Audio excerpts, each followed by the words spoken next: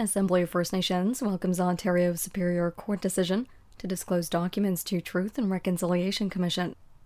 Assembly of First Nations National Chief Shawn Atleo said today he welcomes this morning's Ontario Superior Court decision requiring the federal government to disclose and provide all documents related to the Indian Residential Schools era to the Truth and Reconciliation Commission, consistent with the Indian Residential School Settlement Agreement.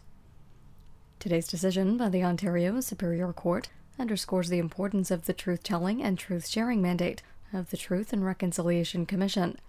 In assisting with the individual healing of former students, their families, and our communities, and helps advance the steps required toward reconciliation for First Nations and all Canadians, said AFN National Chief Shawn Atleo, adding that AFN continues advocacy efforts to ensure the key principles of healing and reconciliation are the cornerstones of implementation of the Indian Residential Settlement Agreement.